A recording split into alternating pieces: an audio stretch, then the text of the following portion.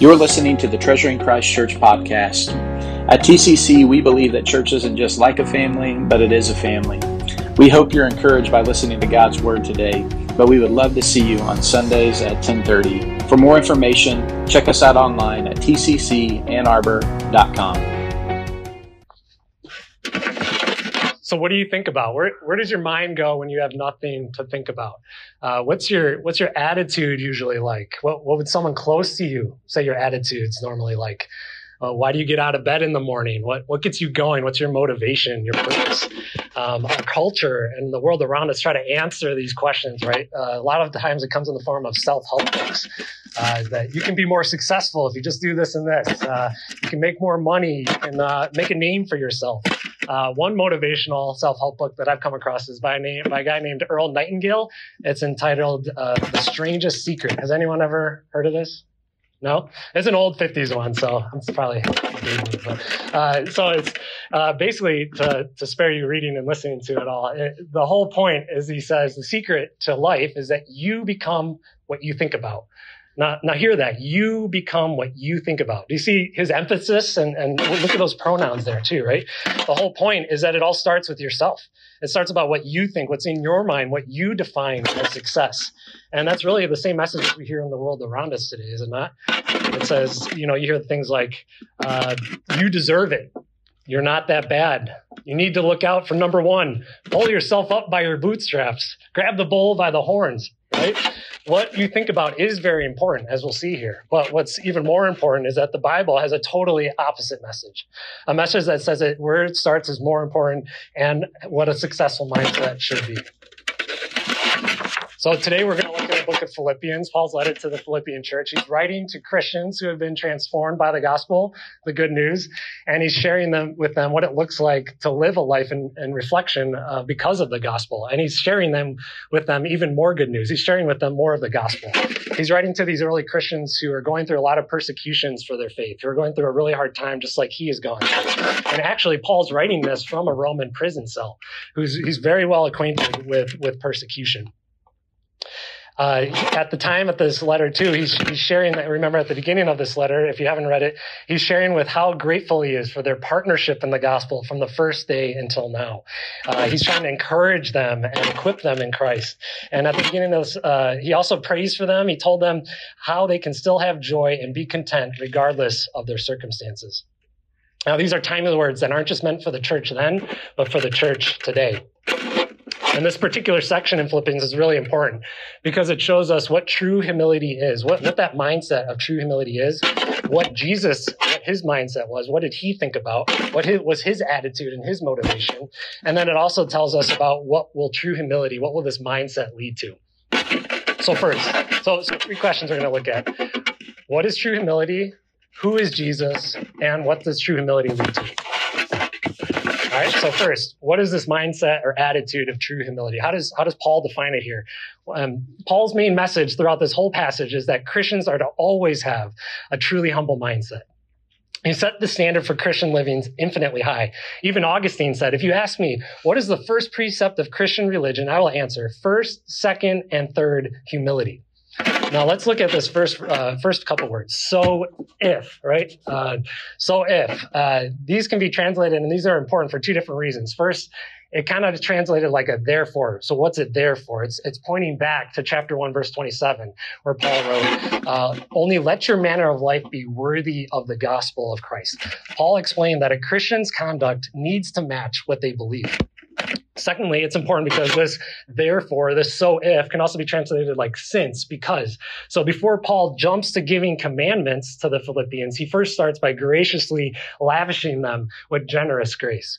He tells them, if there is any encouragement in Christ, if there is any comfort from this love, he's kind of rhetorically asking them, since there is, yes, there is encouragement in Christ.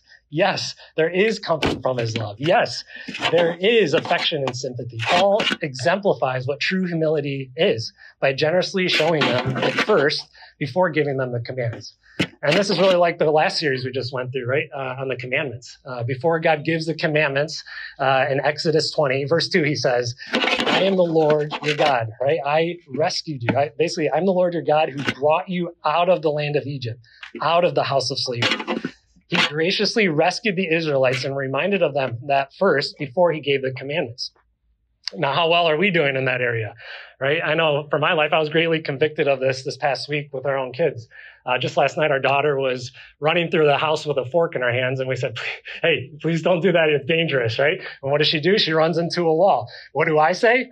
I told you so, right? Like, look at me. And then I ask, are you okay, right? It should be completely the reverse, right?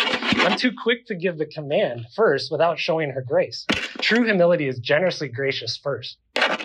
Now, next, the second point is that true humility is authentically honest. Look at this. Paul says, complete my joy. Paul's not afraid to share his heart with others. He asks them that if these things are true, then complete it. Complete my joy. And you might think, okay, this kind of seems selfish. Look at his pronoun there, my joy. But Paul knows what the people he's writing to, the Philippian church, is in their best interest. And what's ultimately going to bring them joy is going to bring him joy too. So he's thinking about them. And what was interesting, like for us too, right? Many times it's not just about sharing our happy feelings and doing true humility, but it's sharing our hurts and our pains, our sorrows, right? It's raw and authentic, and it takes a lot of vulnerability. And when you look at Jesus too, right? He's the happiest person in the world, yet at the same time, he's named as a man of sorrows, right? These happiness and joy or sorrow are not incompatible with one another. And honestly, expressing them and telling others about those shows true humility and reflects living the gospel out. All right, next point. Paul goes on to explain what Christians are to be for, what their purpose is. True humility is purposely loving. He says they're to be of the same mind, having the same love, being in full accord with one mind.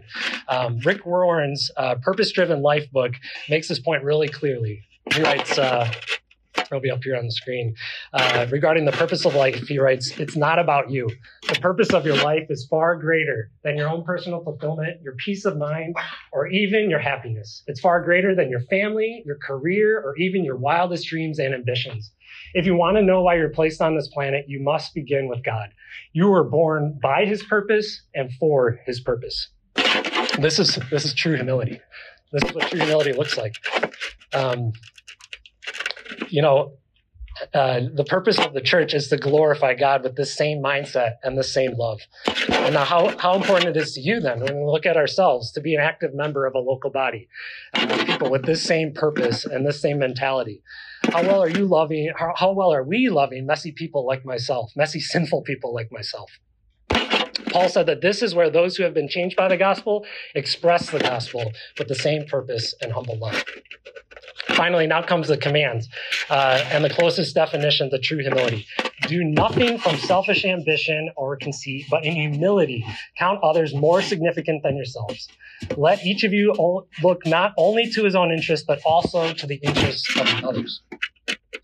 Here again, there are no limits to true humility. This is a really high bar if we haven't gotten this yet, right? If that hasn't been made clear yet. Look at how Paul emphasized this with two sets of negative and positive commands, and he ties them together with being in humility.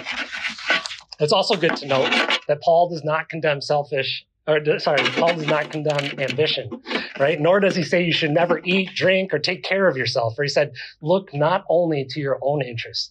However, what he does condemn is selfish ambition, a type of ambition that's motivated and focused on oneself and is divisive, prideful, and even promotes oneself over God and others. Another way to summarize this is vainglory or empty and unsuccessful glory. That's the same mindset, right, of those self-help books and of our culture. But then on a positive side, right, true humility counts. This word in the Greek is ago. It means to calculate others more important and significant than ourselves. Steve Lawson says, Christians must add up the needs of others, at the same time subtracting their personal interests. They must arrive at a bottom line summary of what would most benefit others and then act on a result of that calculation. This begs the question then, how do we apply this calculation regarding others' needs and our personal interests? Is this like a 50-50 percentage or 75-25 cents? Can we go for runs or go golfing or watch TV, maybe enjoy a movie in a nice theater, right? First, it's important to distinguish between the wrong kind of divisive selfishness that was already mentioned and the right kind of self-interest that the Bible encourages. Jesus said, store up for yourself treasures in heaven. Seek first his kingdom and his righteousness. Later in the same book, even Paul says, whatever is true, whatever is noble, whatever is right, whatever is pure, whatever is lovely, whatever is admirable, think about such things. God is sovereignly in charge, and that is compatible with our human responsibility to obey him, to obey his commands. Not doing so is sin. Wayne Grudem writes, to define the essential character of sin as selfishness will lead many people to think that they should abandon all desire for their own personal benefit, which is contrary to Scripture. God cares about his people and their heart's motivation for why they do what they do. So is it possible to go for a run while putting others' interests above your own? Is it possible to go golfing, to enjoy a movie without sinning? Yes, it is possible. But the main point here again is that we're to calculate what would be best for others over your own interests, and then to do that. Christians are called to live holy and blameless lives, and there's freedom in this, and Christ in this, to go about doing this. A few weeks ago, we had Survey 2Y, which for those who might not be familiar with it, it's our annual community outreach event where we basically just offer our services. How can we help, whether it's municipalities or parks or local businesses, how can we serve them?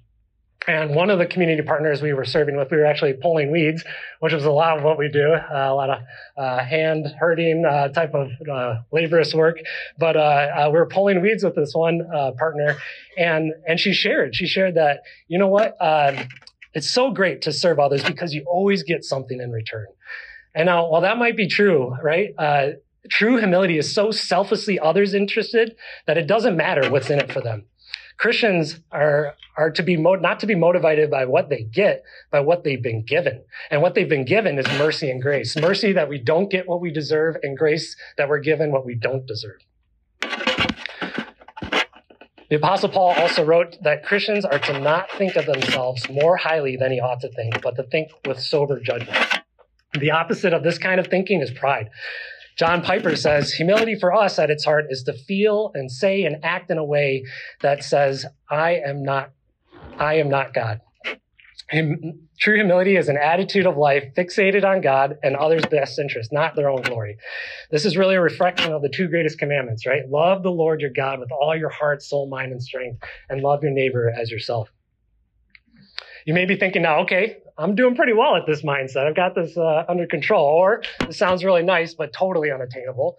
Or maybe you're thinking, whoa, I've got a long way to go here. So to address these first, the moment we start to think, okay, I'm doing pretty well, I'm pretty humble, is when we're starting to look at our own interests, right? And then we're becoming not humble. We're starting to have that same mindset as Earl Nightingale, rather than the mindset of God. But true humility is something we all need more and more of. And even though this sounds too good to be true, the good news of the gospel is this truly humble mindset is possible to have. So if that is true, how do we get it? How do we grow in it? Do we just keep on trying harder and harder at it and trying to earn our way to God's favor? No, that's not how do we initially get it. The gospel is not a works-based religion or even based on our own positive thinking, but it's based on grace. Jesus said, what is impossible with man is possible with God. The next few verses, so then who is this Jesus, right? If just as what Jesus says, who is he? What did he think about? The next few verses here will provide the clearest insight into who he is and how his mindset is all the motivation we need to be truly humble people. So let's go back to the word. So verse 5, have this mindset among yourselves, which is yours in Christ Jesus. So a reminder, this is under the context of gospel-centered living, right? Paul lists up Jesus as the ultimate example, the perfect and ultimate example as the one who had an attitude of true humility. And it's an incredible privilege for us here that God gives us insight into how Jesus thinks of himself and what his mindset is.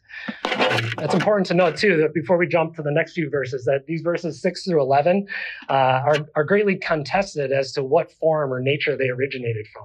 Some people say they're like a hymn or a poem, or maybe they're some words that Paul borrowed. Regardless, what's important to note here is that what this points to is that who Jesus is wasn't developed over centuries, but was already strongly developed within the same generation of those who had witnessed him. Now, let's consider our own lives too before we jump into it. When in your life is a time when you were humbled?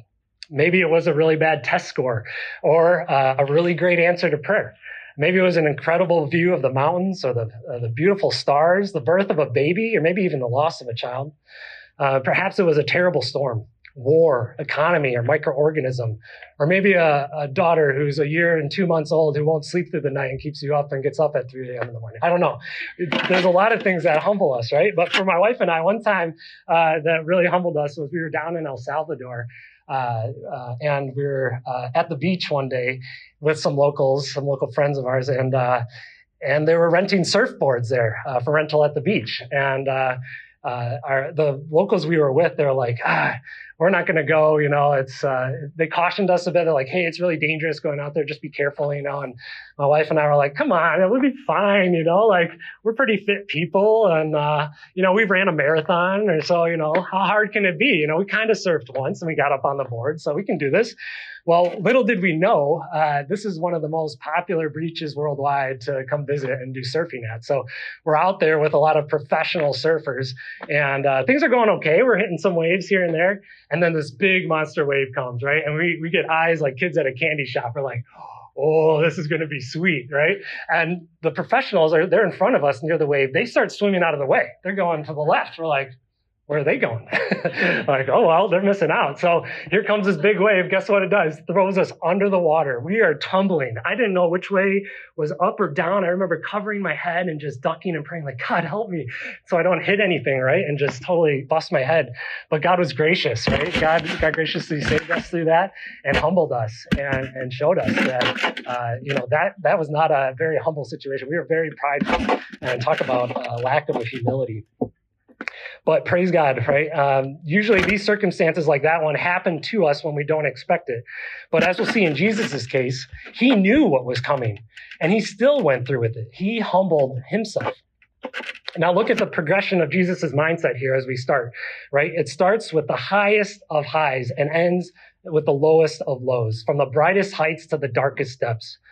Right? This scripture tells us that before Jesus even entered the world, he was in the very form of God. Jesus Christ existed before the beginning of time as the great I am. He wasn't made or a created being. He was in the very form, and which is the Greek word morphe, the very essence, the very nature of God.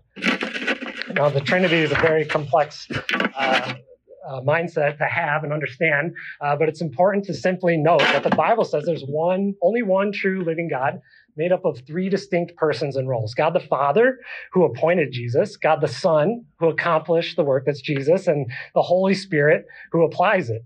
Jesus is fully God, right? And he did not count, there's that Greek word again, ago, which means to calculate. He didn't calculate equality with God as a thing to be grasped, a thing to be taken advantage of, or to be used for his own advantage. Rather, in essence, he perfectly and voluntarily gives up his own rights as God. He humbled himself first by giving this up. This doesn't mean he was no longer God, but that he allowed himself to be limited and disadvantaged. Now, as we go deeper and deeper, still, even more humbling is that he empties himself by taking on the form of a servant, being born in the likeness of men. Wow. How humiliating for God, the infinite being, right? To not only limit himself, but also to take on finite human flesh. Jesus became incarnate. This is what Christmas is all really about, right? The God-man was born as a baby. He took on flesh that is tempted in every way, weak, flesh that he created, flesh that bleeds and gets old and wears out. And God doesn't come in the form of a king, but rather, even more humiliatingly, he comes in the form of a nobody, and even more so as the form, again, morphe, of a servant, the lowest of the low. He didn't come to be served, but to serve and to give his life up as a ransom for many. This is true humility. And again, it doesn't stop there. It keeps going down. If he did stop there, we wouldn't have the complete understanding of what true humility is. Jesus isn't just the perfect example, but he is our only substitute. Look at this last verse with me. And being found in human form, he humbled himself by becoming obedient to the point of death, even death on a cross. If it wasn't clear already, Jesus is humiliatingly human, right? See the repetition there from verse 7, being born in the likeness of men, to here, being found in human form. This is very important to understand. So before we go on, why did Jesus have to die? That's the big question we're faced with here. Why did he become obedient to the point of death? Why on a despicable cross of all things too. He's God. Jesus didn't do anything wrong. He's completely innocent, completely sinless. He's the only human who is truly humble, perfectly obedient to God the Father that we can never be on our own. Now, please don't miss this, right? Please understand this. Please don't pridefully think, oh, well, so I'm not that perfect. It's no big deal. It's not that bad. Please humbly see here how much more atrocious our sin is before the holy and just God of this universe than we could ever imagine. Paul also wrote, for the wages of sin is death. We have earned and deserve separation and the wrath of God. The consequences of sin are so bad, but the good news of the gospel is so good that Jesus, the God-man, humbly came himself in our own likeness and took the penalty and the wrath of God that our sins rightly deserve in our place. Even as he was up there on the cross dying, he prayed, Father, forgive them. Forgive those same people. Forgive us who have sinned against him, who have hurt him. Forgive them because they don't know. We don't know what we're doing. Apostle Peter wrote, he himself bore our sins in his body on that tree, and that we might die to sin and live to righteousness. By his wounds, you have been healed. An attitude of true humility admits, like the tax collector once did, God, be merciful to me, a sinner, rather than the Pharisee who said, glad I'm not like that guy. As humbling as the El Salvadorian experience was for us and for me, the most humbling time for me was a couple years prior when God brought me to the end of myself and rescued me. It was about 7 years ago. I was in a single apartment in Royal Oak, and I was so lost and so lonely. God had already given me all the things I thought I needed in this life. He gave me a relationship. He gave me money, a good job, money, good health, but yet I still felt so empty inside. I struggled with a lot of terrible sins, and it kept defeating me over and over again. And I kept trying harder at it to change myself, to try to fix myself, but nothing was working. I kept coming back to that same sin. But then God humbled me. He showed me that I'm not in charge. He is. That I wasn't trusting him. I was relying on myself, that I was using him instead of loving him. He showed me I can't overcome my sin on my own, but he did. And Jesus didn't just pay the penalty for our sin, right? In him, there is power over sin. So true humility is possible because of the humble life and death of Jesus, not just because he's our perfect example, right? But because he's our all-sufficient sacrifice and substitute for our sins. Some might think this is not humble to say this, to say that Jesus is the only way, right? And that would be true if this wasn't true.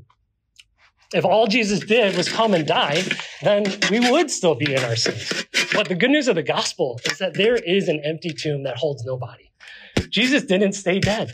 God raised him up from the grave, and he is alive. And there are plenty of eyewitness accounts that prove this, right? So this is who Jesus is, and this is what he did. So how do you get this true humility then? Let's look back at the text, right? Go back to verses 1 and 2.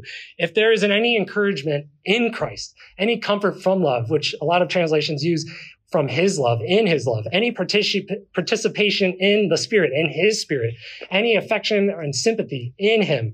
And then even in verse 5 again, look, have this mind among yourselves, which is yours in Christ Jesus, right? It comes by faith. You know, that's how you get true humility. That's how you get Christ. You don't have to be good enough, but you just have to receive his free gift of life in exchange for giving him yours. Jesus said, whoever wants to be my disciple must deny themselves, take up their cross daily, and follow me. Have you done that yet? Have you been truly humbled and come to the end of yourself? Are you still holding something back? This is not a 95% in-out commitment. This is 100% zero. It's all or nothing. If you don't have 100% assurance that you're going to heaven, that you are his, that he is yours, and have a place there, and you don't know this, don't wait to figure this out. Please, humbly come talk to me, come to talk to a lot of people here who have this relationship. Life is too short to let this go unconsidered or think about this more. But if you have placed your faith in Christ, be encouraged that his life is yours and you are his, that nothing can ever separate you from his love. D.A. Carson says this really well for those of us who have trusted in Christ and his cross work on our behalf. The promise of deliverance, the assurance that we are accepted by Almighty God is not tied to the intensity of our faith or to the consistency of our faith or to the purity of our faith, but to the object of our faith. When we approach God in prayer, our plea is not that we have been good that day or that we've just come from a Christian meeting, a Christian service full of praise, or that we are trying harder, but that Christ has died for us. That's ultimately all we need. So will we always be humble enough to admit this? Okay. So what is true humility? Who is Jesus? What's his mindset? Now, what does this gift of true humility lead to? In the last section, right, we saw that Jesus' infinite descent into humiliation. After that comes his infinite ascent into exaltation. Paul writes again, therefore. So this is all there. Jesus is the perfect example and substitute because God has highly exalted him and bestowed upon him the name that is above every name. Jesus' unjust death has been justified.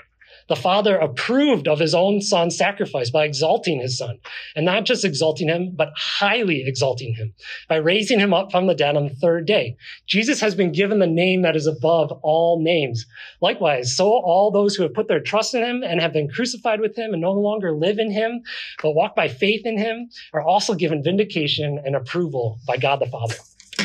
This gift of true humility leads us to victory for all to see. One of the clearest summaries shown in this passage here and in the book of Revelation, you can summarize this real well in saying that in the end, what happens? God wins. Everyone will one day acknowledge ultimate authority and honor and honor belong to him alone. That at the name of Jesus, every knee should bow in heaven and on earth and under the earth, and every tongue acknowledge that Jesus Christ is Lord. This is not universalism that says everyone's going to be saved, but rather a universal realization that he is who he says he is. In the end, for those who trust him, he will wipe away every tear from their eyes. And death shall be no more. Neither shall there be mourning, nor crying, nor pain anymore. For the former things have passed away. Now let's look at the final verse here. And before we get to that, we have to actually go back to the very beginning of this passage, right? Verses 1 and 2, which says, so if there is any encouragement in Christ, right? True humility leads to encouragement in Christ. True humility leads to limitless comfort from his love. True humility leads to active participation, the unity or koinonia in the Spirit, the unity which is in the church. The church is an incredible gift to grow in true humility. Likewise, the Holy Spirit is the power that raised Jesus from the dead and is given to those who put their faith in Jesus to do what Jesus said are greater works than these. The participation in the church isn't begrudging service, but joyful unity. It's because of the humble mindset that was in Christ. God is in charge, and he gives himself and his record to those who are his. Just like Christ went from humiliation to exaltation, from death to life, from shame to honor, from disapproval to approval, so will all those who are in Christ go from hopelessness to hope, from being lost to being found, from being having anxiety filled to being peace filled, from having fear to be given freedom, from emptiness to fullness, from being guilty to forgiven, from death to life. When we live in him, have his mindset, and are constantly humbled by him daily, then this is how we become truly humble, which ultimately is all for what this last verse says, all to the glory of God the Father. His name, authority, and honor are higher than high. All praise be to our great God. Now, lastly, how do we apply this to our lives? We already shared a few things, but I really want to narrow it down to 3 points. And it'll come in the form of questions. But first, what pride is there that you need to humbly repent of? For some of us here, that might mean for the first time, totally surrendering our lives and agendas to God, turning away from sin and turning towards God. Maybe turning away from that sin God does not approve of, and yet you're still holding on to it. And yet you need to just give it over to him and receive Jesus' forgiveness for all past, present, and future sins. For others of us who this is true for, this may mean asking the Holy Spirit to show us where there is bitterness or unforgiveness in our hearts, remembering how much more we've been forgiven by Christ. For me, it means apologizing for the ways I don't ask for help, the ways I first go with the command versus showing grace. It means also asking for help. One of my biggest weaknesses is that I don't ask for help. How simple of a thing, right? To show that I am humbly weak is just by asking for help. That happens in my marriage, with our family, when I think I can do it all on my own. It also means for me repenting of the ways I've neglected people in my life that mattered to me, that I haven't called them, I haven't texted them, I haven't considered them and prayed for them. Maybe it means humbly repenting of those things we said at the beginning too. Maybe you haven't shared those feelings of bitterness or sorrow in your heart with someone, and you need to share that in a gentle and then in the right way. I also think of James 1:19, right? Everyone should be quick to listen, slow to speak, and slow to become angry. So maybe that's something we need to humbly repent of, is that we haven't been quick to listen. We've been we haven't been quick to listen. We've been slow to listen, and we've been quicker to speak and quicker to get angry. So we need to repent of that and have that new mindset in Christ. Secondly, how will you humbly spend time with Christ? One of the best ways I can think of this is spiritual disciplines. That means like you all are here today listening to the Word of God, reading, studying, hearing from the Word of God, right? That's a spiritual discipline. It also means personal time in the Word, in the Bible, studying it, asking questions of it, asking God to open it up to you. Spending time with God in prayer then with the Word, practicing humble prayers, right? Silence and meditation, fasting. I think of Psalm 1. It says, "Blessed is the man who meditates on his law day and night." And this is where it's been life-changing for me, is memorization. If you don't have any passages from today memorized yet, I would greatly encourage you, pick one of those. Just cling to that and hold that through this life, through this week, through the ups and downs and whatever trials you come your way. You don't know how much hope, how much joy that can bring you, and how much security and assurance you'll have from that, because you are remembering that the only thing you bring is Christ, is his cross, all to the cross. Only to the cross I cling, right? But for me, one of my favorites, if you're looking for a passage, is Proverbs 3:5-6. It says, "Trust in the Lord with all your heart, and lean not on your own understanding. In all your ways submit to him, and he will make your path straight." Now, that's okay. That's how we could be humbly, some examples of some ways you could be humbly spending time with Christ this week. Lastly, how can you be humbly, or who will you humbly serve this week? Who is that in your life that God has put there that you can be maybe you can be praying for them. Maybe you can be encouraging them in Christ.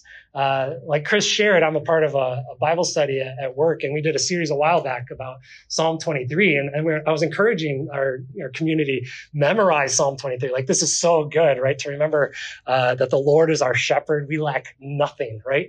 And then just a couple of weeks ago, one of the ladies who was part of that called me out of the blue just to encourage me. She's like, "You don't know how helpful that was. I just went through some big trials.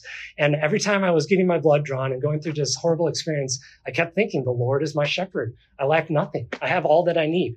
Right? So yeah, those are so helpful. Let's encourage brothers and sisters in Christ. Call them, text them, let them know that you love them and you're praying for them.